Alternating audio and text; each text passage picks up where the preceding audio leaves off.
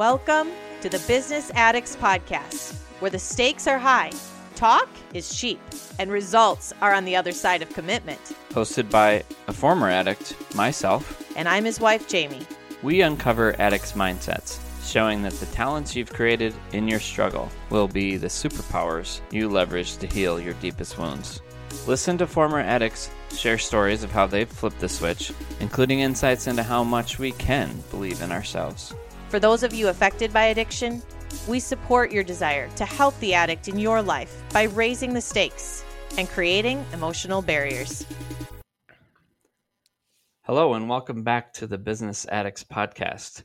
We're excited. I've been waiting 2 months, I think, for this interview, Brian. So we're excited to have Brian here today, Brian Nichols.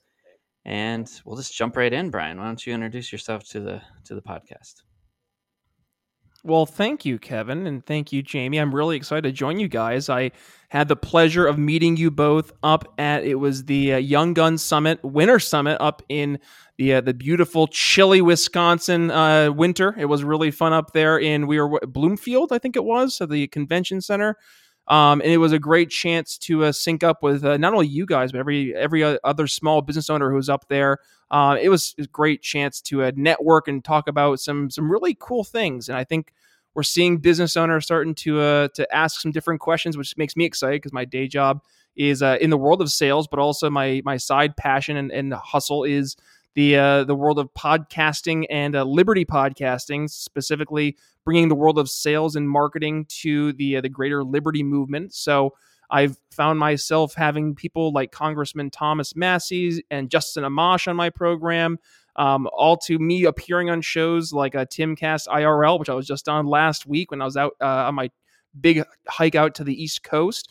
So it's brought me to many different places I never would have thought I would end up, but it also brought me to you guys. I got to hang out with you guys, and we hung out at the brunch afterwards at the Mexican place there next to the hotel, and it was great to learn your story, and obviously we found some similarities and commonalities in our backgrounds here. So that brought us to where we are today, Exactly. Yeah, and you can tell that Brian brings a lot of energy. He does a lot of things, and he was actually a speaker at the event, which I just have to say that's really cool. You know, the fact that you're getting out there and that you're being vulnerable and getting in front of 200 people or however many were there, and not only doing a podcast, but you're getting up and speaking.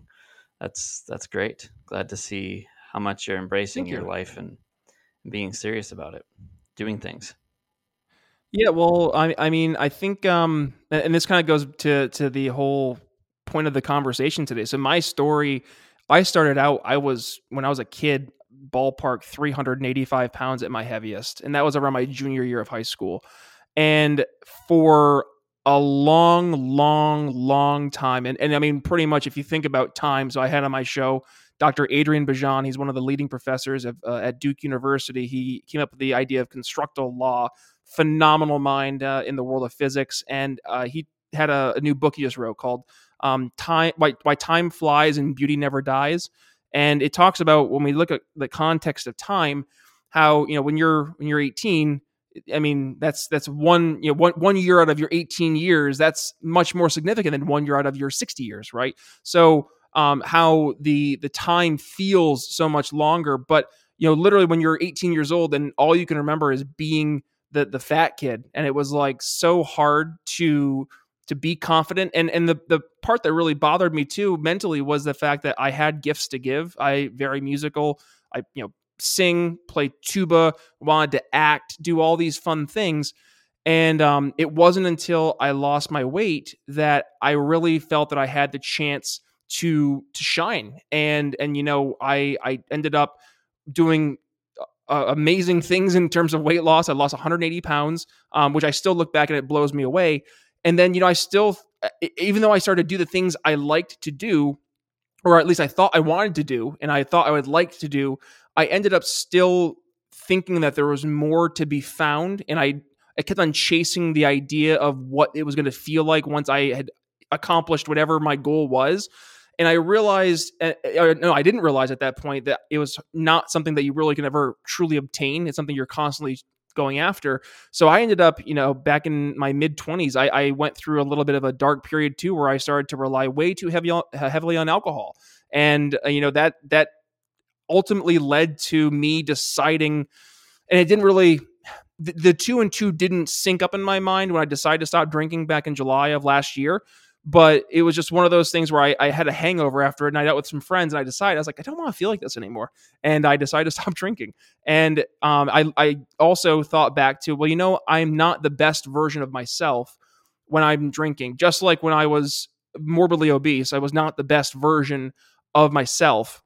So how can I be the best version of myself when I'm doing the things that are just going to bring me down? So I ended up making a really a big focus to, once I stopped drinking back in July, to like really just go all out. Like at this point, I think I've figured out that you can't look to rely on those little things that you think will help, care, like a crutch almost mentally or emotionally, but rather you have to approach life with this full zeal and enthusiasm. And really, like, I mean, I've lost way too many friends who were under the age of 30, all from either suicides, alcohol related, car accidents, drunk driving. I mean, you go down the list, and it's tragic because a lot of them didn't feel that they had the ability to talk about their problems.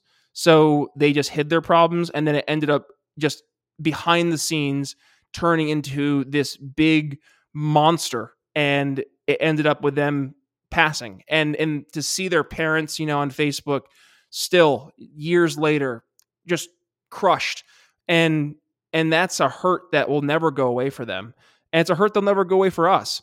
But at the same point in time, their tragedy is a lesson, and it's something to look and use, not to just look at and acknowledge that it happened, but to truly accept and embrace the fact that, like, there is something to be learned here, and that life is valuable, and that time is short. And with how limited time we have, we really have to take advantage of the time we're given, because you don't know when your time's going to be called. I had a good buddy from college, and his mom, very, very fit. She vegan, worked out every single day, the epitome example of health. And she went to sleep one night and didn't wake up because she had a brain aneurysm the next, like that middle of the night. And it just absolutely crushes your heart, because, you can see somebody who does everything right and still have something tragic happen. So I think, my cheery, optimistic approach to things, it's almost because I feel I have a responsibility to, like, I'm here. And if I don't bring that optimism, then I almost feel that, like, the people who aren't here, like, that I don't want to say that they were right, like that it wasn't worth it, but like I want there to be hope for people, like to know that there's something beyond the day-to-day grind, the day-to-day just like the melancholy that just is around the world, like constantly. It seems like I feel that you have to be the change you want to see in the world. Like, good people bring out the good in people, so like try to be good and do good recklessly at times. Yeah, this is the cool thing about having a podcast, since we're both podcasters, is that you get to sit and just be impressed about people. And that's what just happened to me as I listened to you. It's just so cool to hear someone, and that's why we wanted to get you on the show. But, I'm sure you've had this happen too. You bring someone on the show and you kind of have in your mind how it'll go. And then it just goes so much better than you think. And it's so fun to do this. And I mean, it's exactly what you're talking about in your life. Like, when you embrace the part of you that you would never think was possible, like having a podcast, that suddenly you're just living on a different level and you're enjoying things at such a deeper level. Yeah, we just appreciate what you just said. It's perfect. Anyway, let's go back and introduce yourself again from the standpoint of like early childhood. Just kind of give us a feel of who you were when you were growing up and kind of what led to some of those later struggles that you already introduced us to, if you would. Yeah. So let's see, when I think back to like core memories, and like I really remember back to my grandma's like 55th birthday. So I was like 4, I think. And as a kid, I always was a little heavier, and my maternal grandfather, he used to, God bless him, like use food as a reward. He used to pick me up from nursery school, and I still remember, like, every day we would finish nursery school, and on the way home we would go to Burger King because it was right there on the way. And I still remember to this day, like, I had a backpack in a little like a toy closet, and there were just hundreds and hundreds of these little like Burger King toys.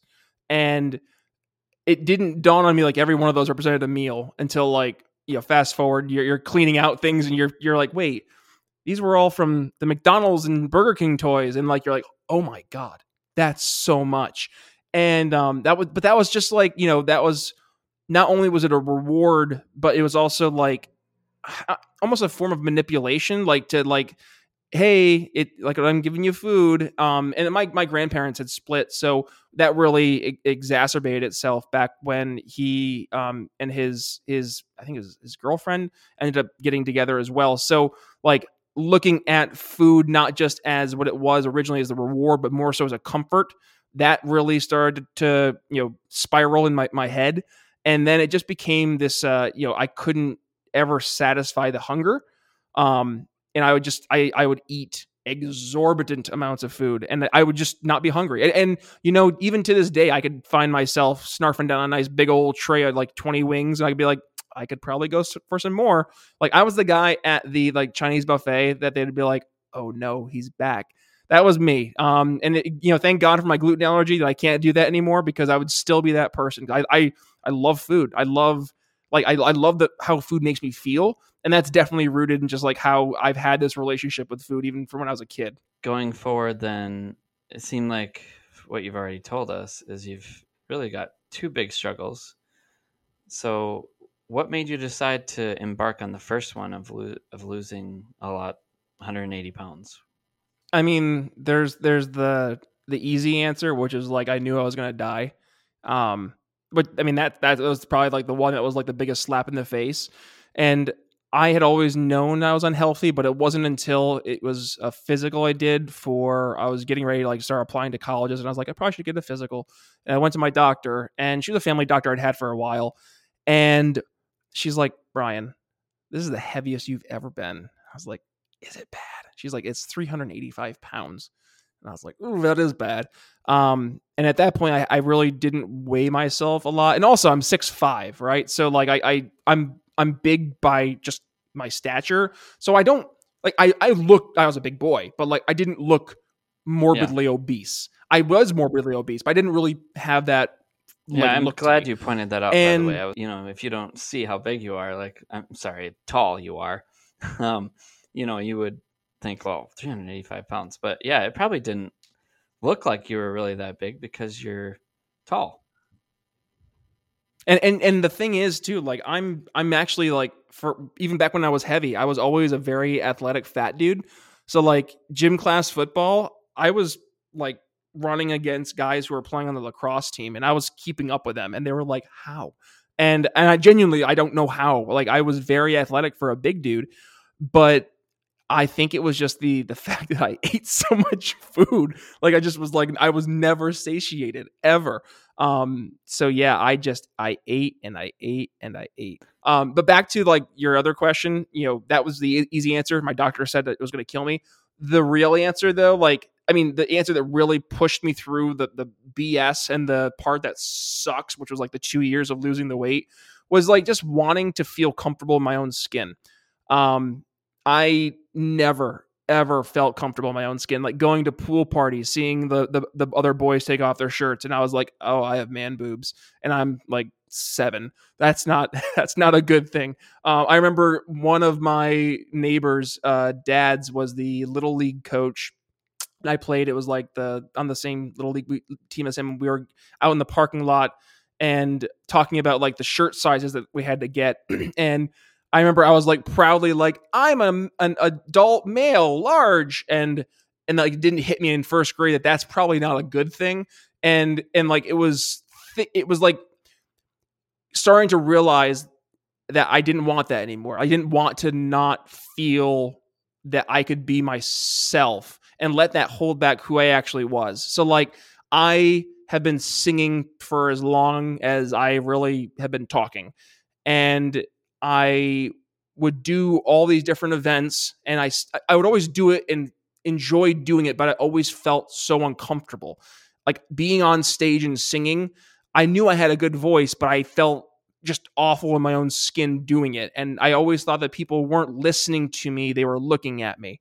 And I played tuba, and like I was really good at tuba, like went to New York State honor band, like stuff like that. And I always felt like I was the stereotypical fat tuba player. And I always hated the way that the weight made me feel in terms of either A, embracing like a caricature, or B, stopping me from being my like true authentic self. And I mean, also that goes into how like you have relationships with people too. Like, you know, when you're looking for a girlfriend and you're in high school, like it's so like it's so difficult to ask somebody to see value in you, and you have difficulty seeing value in yourself.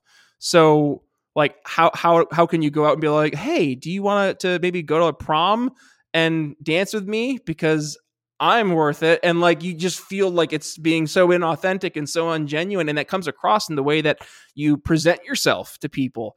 And it was like at that moment realizing like, okay, I deserve better than this. Like I deserve, especially, you know, when you're 17 and you're going to be going to college and stuff, I was like, I deserve to be me and not let like the things that frankly I thought I couldn't control, but things I actually could control, and actually focusing on that. And that was really like the moment that the light bulbs, you know, it switched, but it took time to like get the wheels turning. My family was a family of farmers. And 1990s, we sold all the cows away. So we have all the old barns, and they're all empty. And one of the main barns is about 200 feet or so long. And I hated like the idea of going to the gym and people staring at me, which of course, like for any fat person, that was like the initial concern of going to the gyms. Everybody's going to be staring at me, the big fat fatty on the treadmill, trying to walk a mile without throwing up, you know, the nachos I just scarfed down 3 minutes earlier. So for me, I decided to go out to my family's barn in the middle of February in upstate New York when it was like negative 40 degrees outside. And I decided to walk up and down that middle of the barn, the aisle, up and down, probably, I don't even remember, 50 times a night. I just go back and forth. And I would do that every single night. And I hated it. I hated it so much. And yet when I think back to it now, that is the memory that sticks with me the most about my weight loss journey, is being in that stupid barn, walking up and down that aisle and just feeling the cold and hating every second of it, and realizing that was the beginning of the biggest change I'd ever undergo in my life, of losing 185 pounds. And like that still to this day is something I can't really fathom, because that's like over a person if you think about it in that perspective. But like I never thought that would ever be possible. Like at that moment, it just seems like that's such an insurmountable number. And it's funny because I taught my sales team for a number of years, you know, how to eat an elephant one bite at a time. And it's like, oh, that's how I did the weight loss. You know, I ate the elephant one bite at a time, metaphorically, of course. But you give me the elephant, you cook it right, I might be able to eat it one bite at a time too. But yeah, it was really something to feel that accomplishment and look back. But I'll tell you what though, the thing I wasn't prepared for was the people who were like, oh, what surgery did you do? And I was like,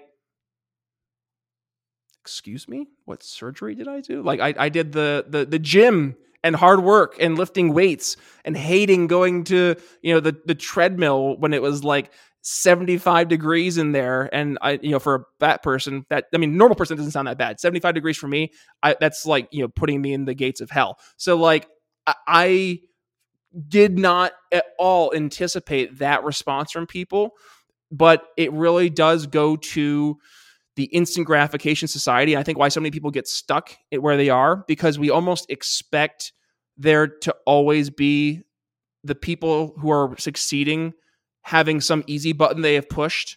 Yeah, like a lot of people who get success, whatever that may look like, they get it through the hard work, the blood, the sweat, the tears, the walking up and down the stupid barn for 3 weeks to lose the initial like 20 pounds. Like that's the part that I think really hurt the most, that I didn't expect or wasn't prepared for. But I mean, to take it a step further too, like also that didn't make me happy. It helped me feel happier and helped me be myself, like, and actually be myself. But that I thought that it was going to make everything perfect, and it didn't.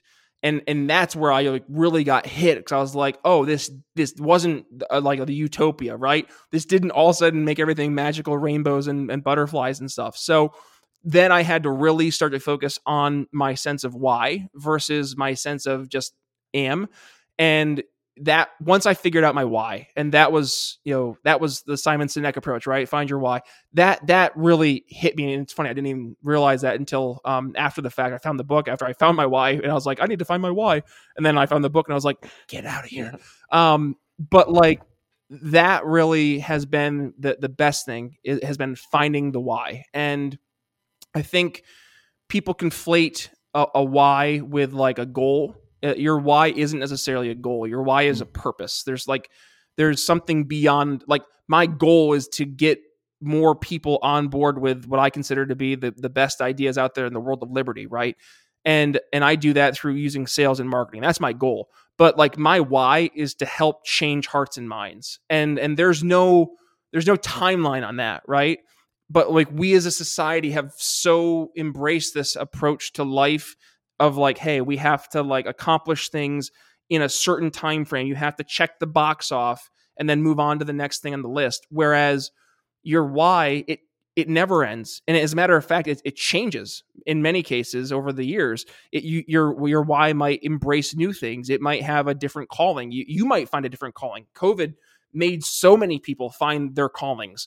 And thank God, like it's, I just had an episode where I had Carrie McDonald from FEED, the Foundation for Economic Education. She's their senior education analyst, and she was talking about educational entrepreneurialism and how you've seen like pop-up micro schools and pandemic pods, and how now they're turning into full-fledged communities in schools.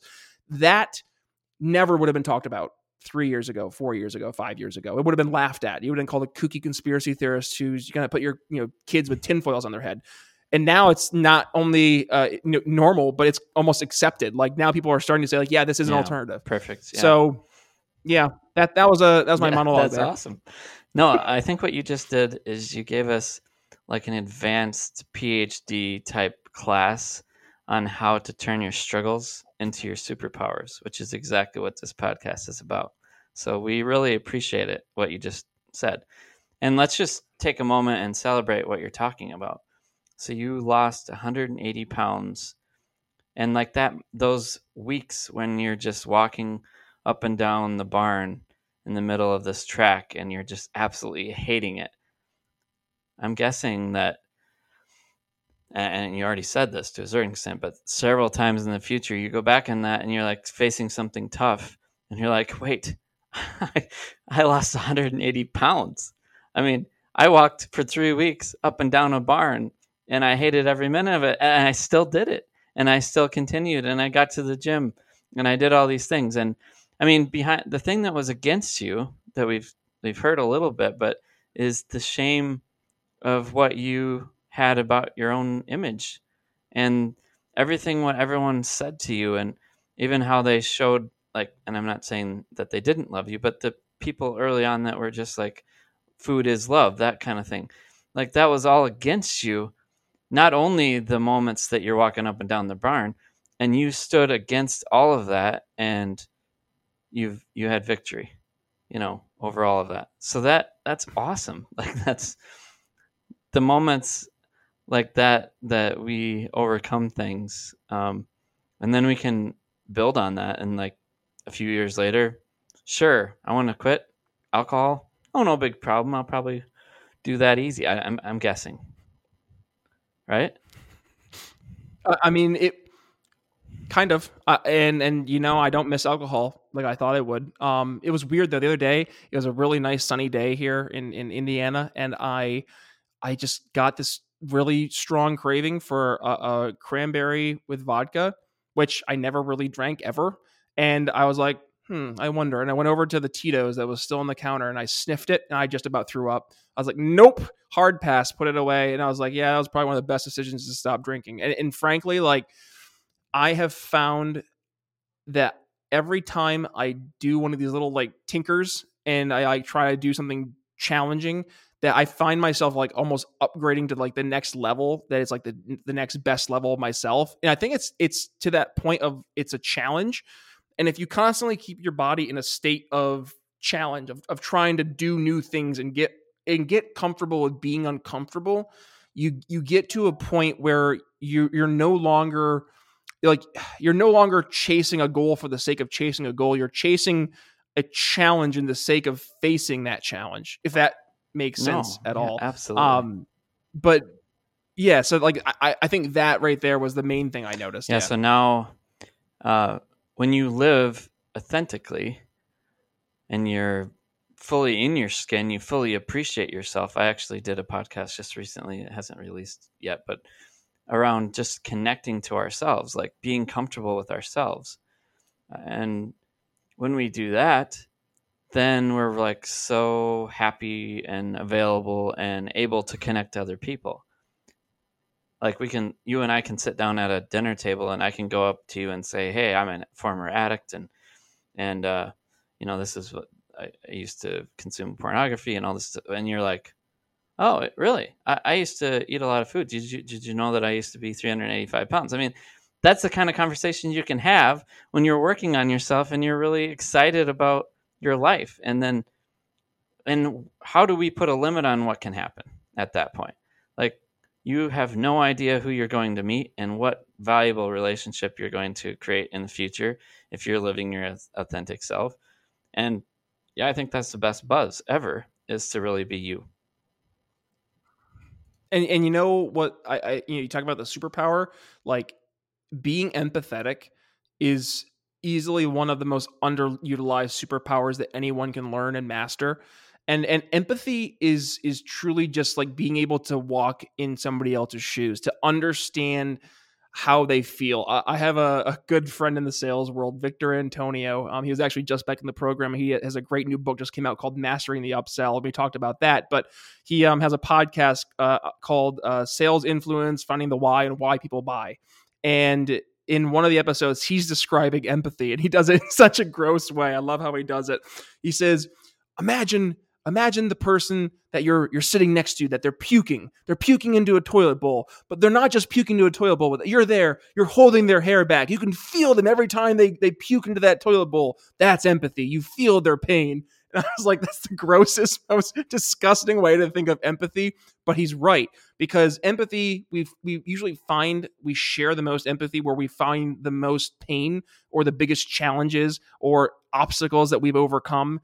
And that right there, being empathetic in the world of sales, in the world of politics, in the world of addiction, understanding how people got to where they are and then how we can get them to a different state. I mean, that is literally what I do in sales. I get people from where they are and the challenges they're facing to a better future where we've overcome those challenges and they can see themselves with sunshine and rainbows. But we do that through me going through understanding how they got to where they are, who were the people that helped with the buying decision in the past, what were the factors they look into, why do they choose this existing vendor, how does that relationship work, what issues have they had in the past, what things have popped up that they didn't consider that now they're looking at in the future when they're considering vendors. All this stuff in the sales world, we use this in the world of medicine. Doctors, when you come in, they're not just going to give you a pill when you say, I don't feel good, I have a headache, here's a pill. I mean, some doctors might, but they're probably going to ask you a few more questions, right? They're going to dig deeper. They're going to want to learn why you feel the way you feel, the symptoms that you're showing, what other things are maybe bothering you, and try to really paint a full picture. And I had a couple of folks on my show recently who actually focus on the world of addiction. And the approach they have is, I think it's called the Liberty approach or the Freedom Method. I forget. I think it's the Freedom Method. And the entire approach is getting away from the, you're a victim, woe is you, and saying, no, you're like, you have the power to control what you can control, so long as you decide you're in the mindset of being ready to take that responsibility. If you want to control, it's there for you to take that power, but you have to be willing to make that choice and the responsibility, and in some cases the consequences that come with taking that choice. And he said that when you give people that approach to really owning their issues, but then working through the issues versus constantly trying to numb those problems or to almost victimize themselves in the problems, that the success rates start to go up exponentially. And that right there speaks to, going back to Dr. Adrian Bajan and his constructal law, the idea that everything in life will move to another point in its easiest way, and that will be the way of least resistance. So not only is freedom nature, but freedom is science. The idea of us wanting to go to an idea of pure freedom and autonomy, but with that, the control and the ability to control what we can control, it goes hand in hand. And I think once we start to embrace that approach, which I think the people who go through addiction in whatever form it may present itself to them, they get that in some way, shape, or form. Yeah, absolutely. I think about some of the addicts that are changing the landscape of this country today. And, we hear a lot of negative stuff and we're just inundated with just garbage, right? But when you just take a look at some of the addicts today, like Brené Brown, for example, and we're talking to you and myself, and there's many others. There's CEOs out there that are coming out and saying, hey, I used to be a drug addict, or, what's his name? Grant Cardone. People that are just really, really passionate about life. And they're like, I lived life at way below average and I'm not going to do it anymore. And I don't want to see my company operate at a low level. I don't want to see my country operate at a low level. I'm not interested in anything at that level that I was before. And now, yeah, I'm just so interested in a life of really being present and seeing what can be done. And that's when you start to have the conversations like you are about changing the world, because you're coming from a place of believing that, hey, I can change me. So I know we can change we. And I know we can change us. And right? I mean, it just changes your whole perspective. So I definitely celebrate what you're saying there. It's funny you say that, because if you had told me 3 years ago I was going to be on Tim Pool's show, Timcast IRL, and that in the first day, the episode I had would have over 375,000 views on YouTube alone, I would have laughed. I would have said, okay, a year into my podcast, I'm having all these conversations with people that are getting 100 downloads, maybe if I was lucky, 50 downloads if I was lucky. And I was like, yeah, that would never happen. And fast forward to today, and I mean, that happened last week, and I'm still kind of like buzzing from it. And yet it would never have happened had I not embraced a growth mindset and a mindset of taking these chances. I mean, my wife and I just up and moved from Philadelphia, PA in January, because we were like, we need to make a change because the city is falling apart and also the Northeast sucks. So let's go ahead and do that. So we did.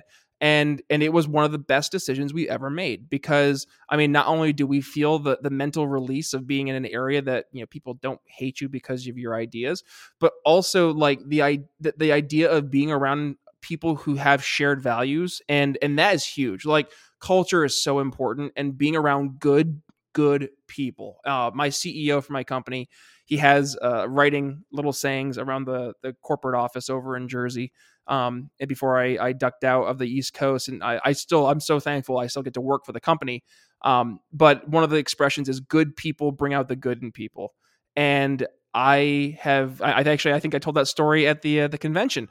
And I have fully embraced that mentality. Like, if you there's a silly little thing on Facebook I saw the other day. It was like, you surround yourself with 6 losers and you'll become the 7th. You surround yourself with 6 winners, you'll become the 7th. You surround yourself with 6 millionaires, you'll become the 7th. So you surround yourself with what you want to become. If you want to become the better version of yourself, then sometimes that requires you to upgrade. And with that, you have to go out of your way to upgrade like the people that you're going to be hanging out with. But sometimes you have to fire your friends. And that part was the part that really like hit me hard, is knowing that like as you go to those different stages in life, there are certain people that are definitely going to hold you back. And it's not only okay, it's almost a responsibility that you have to go out and fire them.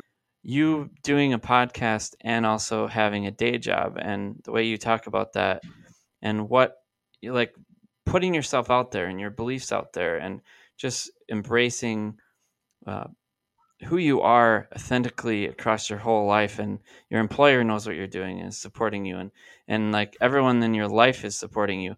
Like, that's such a huge snowball effect. Can you talk to us about that? Yeah, and it's funny how things happen. Like, I was on Tim Pool, and his audience is definitely more in the, I would say, like liberty leaning camp. And I one of my good friends had said like, hey, be careful. Like, there's gonna be people who don't like the fact that you're on a conservative show. I'm not kidding. I got like 13 messages of people who are interested in my services for cybersecurity stuff, like within a day. And I laughed because, and Ben Shapiro's showing this right now over at the Daily Wire too. What they're doing is that there is a demand in the marketplace for an authentic alternative, and with that, like, it's not even necessarily being an alternative. It's just like not being afraid to speak your mind and speak your values. People respect that and they appreciate that. And my CEO, he's never been shy to hide his beliefs. Thank God. I love the fact that he doesn't do that. Culture matters.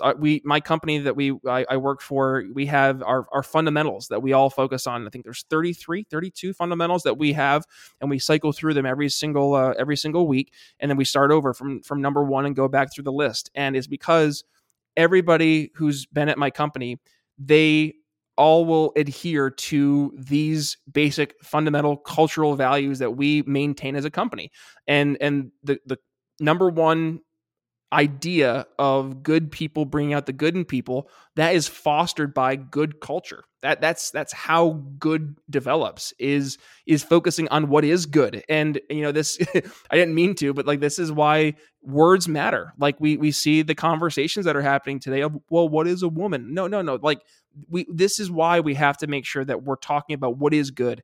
And I get in some fights with my libertarian friends to remind them that being a libertarian is not being libertine. It means that you have to not only embrace freedom, but also embrace consequences and responsibilities. So being able to have values and certain morals and ethics that you're going to hold standard, not just for other people, but for yourself. Yeah. So what I'm hearing from you is embracing the real rules, the real morals, the real, what we think of as reality. And if we're living in reality and it's giving us the rewards that we're expecting or we're choosing because of what we're putting into our life, that's completely different world than where you're completely disconnected from reality. You don't believe that you can become your best self, and you're just wanting to blame everyone and come up with an excuse for who you are.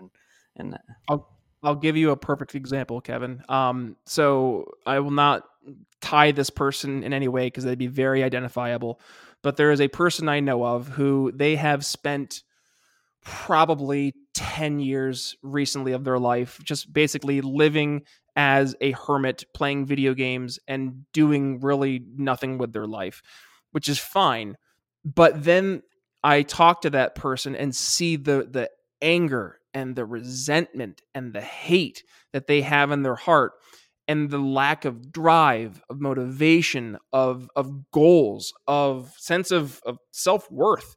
And it hit me like, oh yeah, it's because this person has never had to really overcome anything challenging in their life, but B, they've never made it a goal to better themselves. They've never set a goal. They don't know what a goal is.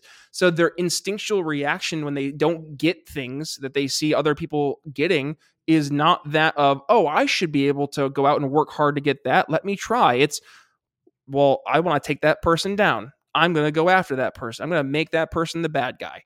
And that has been like one of the big eye openers for me, is that you cannot get somebody to change who doesn't want to change. You can, the proverbial horse that you can lead to water, right? Like that's true to an extent, where you can bring people to the truth. You can give them the manual, you can give them the how to, but until they actually sit down and say, okay, I have to do step 1, step 2, like it's on them to take that step. So I think it's also important, and this goes to kind of like know your market, like know what your goals are, and know who you should be reaching out to surround yourself with that are good people that are also in that same mentality. Like if you find that you're hanging out at the bar at night at 10 o'clock every night, that might not be the crowd you want to hang out with. Like maybe you should be looking to hang out with, business entrepreneurs, or doing things like I do every night, pretty much a podcast where I'm talking to somebody. But those people I talk to, they're CEOs, they're CIOs, they're VPs, they're politicians, or like economists. They're people who I know can not only help me better myself, but in the event I ever needed to reach out and leverage their network, they're there for me.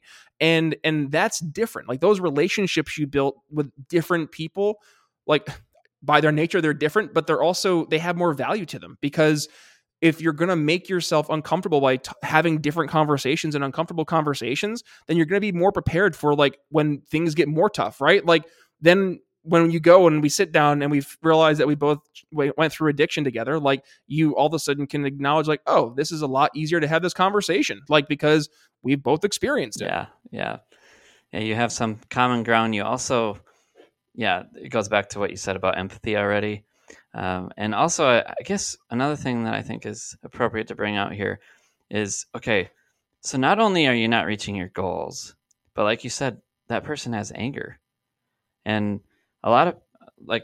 there's a lot of emotional abuse that comes with being unhealthy. Emotional abuse of abusing ourselves, and emotional abuse of like really being toxic to the people we love. Right. So there isn't like yes, it's really beneficial to go and make a commitment to change your life, but also like there's just this huge shift, like the whole landscape is shifting, because suddenly all that anger, that anxiety, all that toxic energy you had before that you were putting on others, whether you really wanted to or not, you didn't have a choice of doing that because you weren't in that headspace of like even realizing what you're doing. Suddenly everyone around you is reaping the benefits of your choices, and you're reaping the benefits of your choices, and you're encouraging someone else. So it's like there's so many different levels to this. Yep. Yeah. Well, and I think one thing I have found has been, once you start to get your house in order, like the Jordan Peterson, like, why don't you clean your own room first? I've really found that it gives you the chance to feel much more able to objectively look at things in a different light as well. Other things beyond the issues that you're currently facing in your life, right? So, it gives me the chance to talk about things in the world of politics a little bit differently, because I'm taking things from an objective standpoint versus an emotional standpoint. Now, that's also important to know that the emotion is the number one driving force in people making decisions. So with that being said, know that emotional factors are what people will make decisions on, but it's understanding how to bring the world of emotion and then tie it to the world of empathy, right? And once you tie it to that world of empathy, now we're starting to get back to what we were talking about before, where you're understanding the person that you were speaking to, and then you can best start to solve the problems. But you can't get to that point until you can separate the emotion from the empathy, because if you lead with the emotion and then emotion consumes, then you completely lose the ability to be objective. You lose the ability to be logical, and you start to lose that rational state of mind. And when we start to act on emotion, though, we will try to go back and justify with logic and rationale. Oh, I ate, 1,400 calories in one sitting.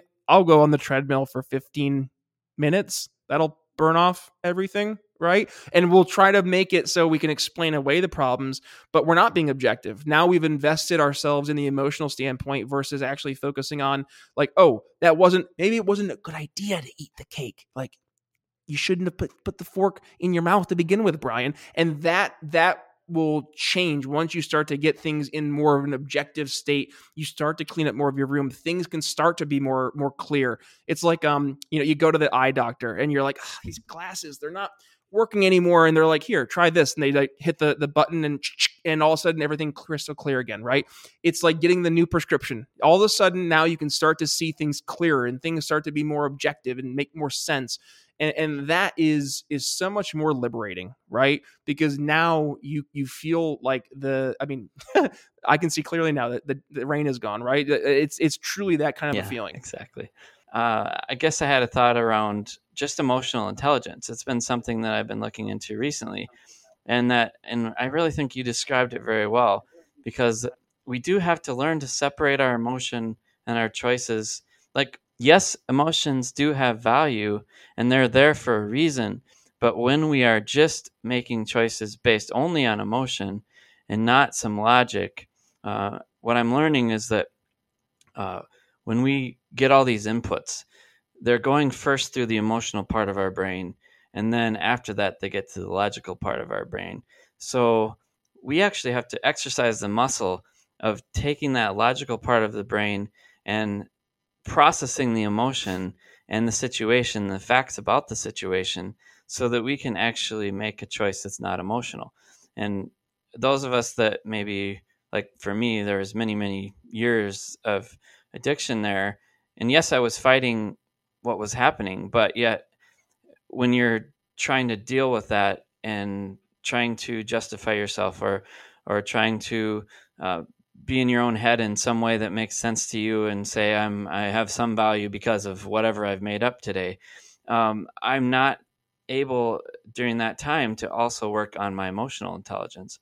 And so when you get free, then you can work on your emotional intelligence and understand, you know what, I do have to take my emotional when my wife tells me she's decided to spend X amount more per month, I have to spend some time to let that emotion process. When you're trying to build a business or something like that, when cash is a little tighter than it used to be, those types of things is when I have to take some time and process that and actually learn to build that muscle. Does that make sense?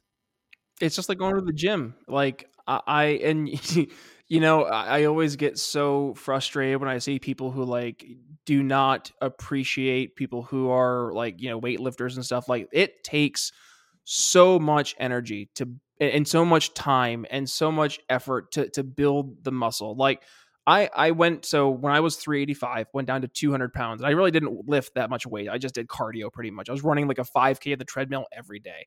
And then I was like, I'm scrawny. I'm 6'5", and I don't look healthy because I look, I'm Skeletor at this point. I should probably start to put on some muscle. So then I started to lift some weights. And I was like expecting it to be like, I'm going to look like Chris Evans and Captain America overnight. And it's like, oh, no, it takes a little bit longer than you think it does. And it turns into, again, back to you never really hit the goal. Like, you're always in pursuit of the goal that will change, right? My original goal, remember when I was like, I'm going to bench press 135. And then I got to like bench pressing 305. And I was like, remember back when 135 was my goal and now I'm over double that? And then all of a sudden you start to realize like, oh, the progression, the journey that you've already gone on is actually part of like the accomplishment. You can look back at that and actually appreciate that. And that's going back to like the building the muscle. Like, you know that for every inch you gain on your arm, that was extra reps that you put in, that was more weight you put on, but it would only have gotten bigger. It would only gotten stronger had you'd gone out and you got uncomfortable. You went beyond your comfort zone. You said, okay, I'm used to only using 25 pound dumbbells, but today we're going to try the 30s. We're going to give it a shot. Maybe only for one set, but we'll give it a shot. And then, you finish up in your arms. You can't lift them up over your head because you have noodle arms, like, from SpongeBob. So at that point, Then, fast forward 5 months, and now you're curling with 35-pound dumbbells, and it's so much easier. Now you go to the 30-pound dumbbells are your warm up, and that is the progression that you don't realize is happening, but people want it to happen overnight. It doesn't happen that way, and I think part of recalibrating things is getting back into the mindset of, there is no instant gratification. Delayed gratification is something we have to teach our kids. I think that's going to be a big thing going forward. I think we really need to make it a point when we're raising our kids to not only, teach them value, teach them culture and such, but also help install and bring back the idea of that delayed gratification, to show the value of working hard to get something in return versus just pushing a button and then, push button, burger come out. No, how did the burger come to be? There's a great book. One of my friends, Julie Borowski, wrote. It's called Nobody Knows How to Make a Pizza. It's an homage to the iPencil, where, you go through how you build a pencil, and you think of a pencil, it's a pencil, nothing special, but yet to a pencil, you have the wood, you have the rubber, you have the metal, you have the lead, you have the person who has to actually forge it together, and all that goes into making a pencil. Well, she wrote a book, and it's, how Nobody Knows How to Make a Pizza. It's a kid's book, and it's the same premise. You go ahead and you eat your pizza, but do you know how your pizza was made? Where does the flour come from? Where did the pepperoni come from? The mushrooms, the cheese, and it goes through and shows how there are so many little pieces that all come together to make a pizza. But the same approach is that showing the value of, this is how it came to be. It's not, well, you go to grocery stores to get food. Duh, that's where it comes from. It's it doesn't come from farms. Doesn't come from the Midwest and flyover country that you ignore all the time. That's the part that people don't understand in many cases. And a lot of it is because they never had to understand. I was in Philadelphia for 7 years. I saw firsthand where people would literally just, go to stores, get their food from a corner store, and that was their experience for food. They never saw a garden. They never saw a farm. So for them, that's literally where the food came from. And the context of no, there's so much more woven into this than just you walking to the corner store and it being there. And I think that's partly on the generation, right now that's raising kids, but also the generations from before who we've almost sacrificed appreciation of the process for the short-term instant gratification of that short-term instant gratification. We really like doing the easy way, and that's sad. The easy button, that old Best Buy commercial, we've taken that to an extreme, and I think we've really lost the why and understanding how and why things happen. And when we forget that, we also lose the value of why that came to be. What was this trying to solve? What problem did the light bulb solve? Give a kid a candle, make them walk around a house for a night with a candle and say, hey, this is what life was like in 1856. You'll appreciate that light bulb, huh? So make sure you turn it off at night so our electric bill's not, going through the roof when you're going to sleep playing your Xbox.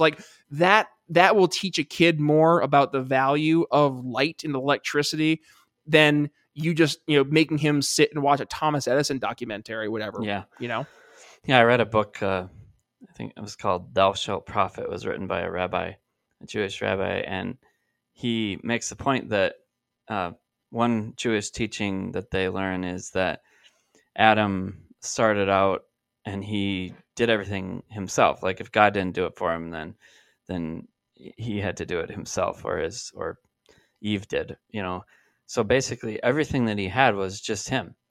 Well, if we today think about how many people make our lives awesome, that's thousands of people. Thousands and thousands of people are making our life awesome. Even just in this country, people from 1500s, 1600s, the 1700s that died so that we could, for example, read the Bible or have a country that's free. All of those things are here because, they did all the work and we get to enjoy it. And that's not just our daily needs. That's just being free, right? And then we think about the microphone I'm talking on. it's mind-boggling how many people are helping us every day to live an awesome life. Yeah, well, and that appreciation, like going back and teaching kids and getting, I mean, we talked about this at the little luncheon there, like getting kids out of government schools, letting parents get their kids' education back under their arm, and actually having a role in education instead of deferring to government experts in public schools. Like that will be the number one thing I think that will help, because we've stopped teaching the things that matter. And we really have to get back to focusing on what really matters. So yeah, I think we're at a point right now where, and this is where we go back to the world of politics, right? More and more people are waking up to a different way of doing things. And that's exciting. Like of all the times to be living through right now, the doom and gloom that's on the horizon, it seems like, even though that's still there, there's so much to be looking forward to. So many positive things have been happening in the world of innovation, and really helping change the way we have conversations, and changing the conversations that are being had. And I think that is something that we really got to take advantage of, and be appreciative of, especially when things are so awful at times. Yeah, we have such a privilege to, instead of blaming everyone for where we're at, like you were talking about, this generation, our privilege. I mean, right now, we have just an amazing amount of resources and help to be our best selves. So now is the time to do this and to make that choice to change your life, to make that choice to, if you're still addicted or you know someone who's an addict, turn them on to this podcast and really start making a change. And I think Brian is definitely one of the best guests we have so far at getting you to understand what the difference is. Look at him, listen to him. He's not someone that's sitting on the couch eating potato chips. He's literally living his life at a really high level. And if you hear him speak, or you go and check out his podcast, or whatever you do, there's energy. And it's even tough. Like, you're inspiring me to a certain extent. I got to get going because I can barely keep up with you here today. So Well, Kevin, thank you very much. Jamie, thank you for hanging out with us. I'm really looking forward to hearing this, and sharing, because yeah, I mean, this is a conversation a lot of people are afraid to have. There's a stigma around addiction, and if I could leave the audience with this, it's that it's okay to talk about the things that aren't okay. You have to get okay with being not okay, and that's okay. And there are people out there who are likely facing the same thing that you are, and to hear you be open and talking about your experiences gives them in turn permission to talk about their experiences. And that's how healing begins, is talking about the problems, identifying the problems. That I can't sell somebody on a new solution that's going to solve their problems if I don't know what their problems are to start with. So being able to uncover their problems and be open and honest with that. So yes, thank you for inviting me on the program, and thank you for letting me talk about, yes, my addiction. yeah, no, a lot more. And I just, the last thing I want to just thank you for is just being what I think is just a real man. Being willing to talk about your problems and to talk about your life, and the real part of your life is being men. I've been just recently checking out this book called The Gift of Fear. And this guy has spent his life just studying protection. And what he brings out is how a lot of guys have just been sitting around for decades creating emotional problems and then putting it on the women and abusing them and all of this. And I think that we all have responsibility to our world and to our families and to ourselves. But I love when I meet a guy that's that as engaged as you are, and I'd almost like to talk to your wife just to make sure, but I'm just guessing she's gonna be right behind you.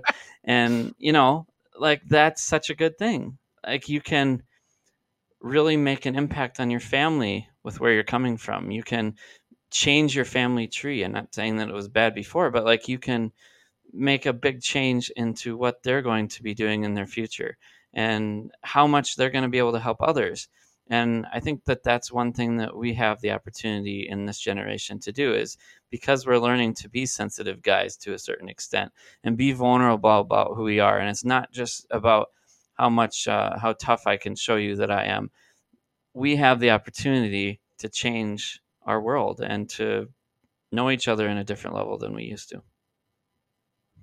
And being a guy, yes, it means being emotional and empathetic, but also standing for things and understanding why you stand for things. And I think that too is, we're seeing right now a lot of guys who are finally saying, yep, you're right. I can be my emotional and empathetic self, but I will also stand for what is right and what is wrong. And that, I think, right there is where we're finding a lot of people, the proverbial men from the boys, like it actually is happening right before our eyes. Exactly. All right. Well, thank you very much, Brian, for being on the podcast, and appreciate your time very much. And we'll talk to you guys all next time. Thank you for tuning in. And to stay in touch, email us at info@businessaddictspodcast.com.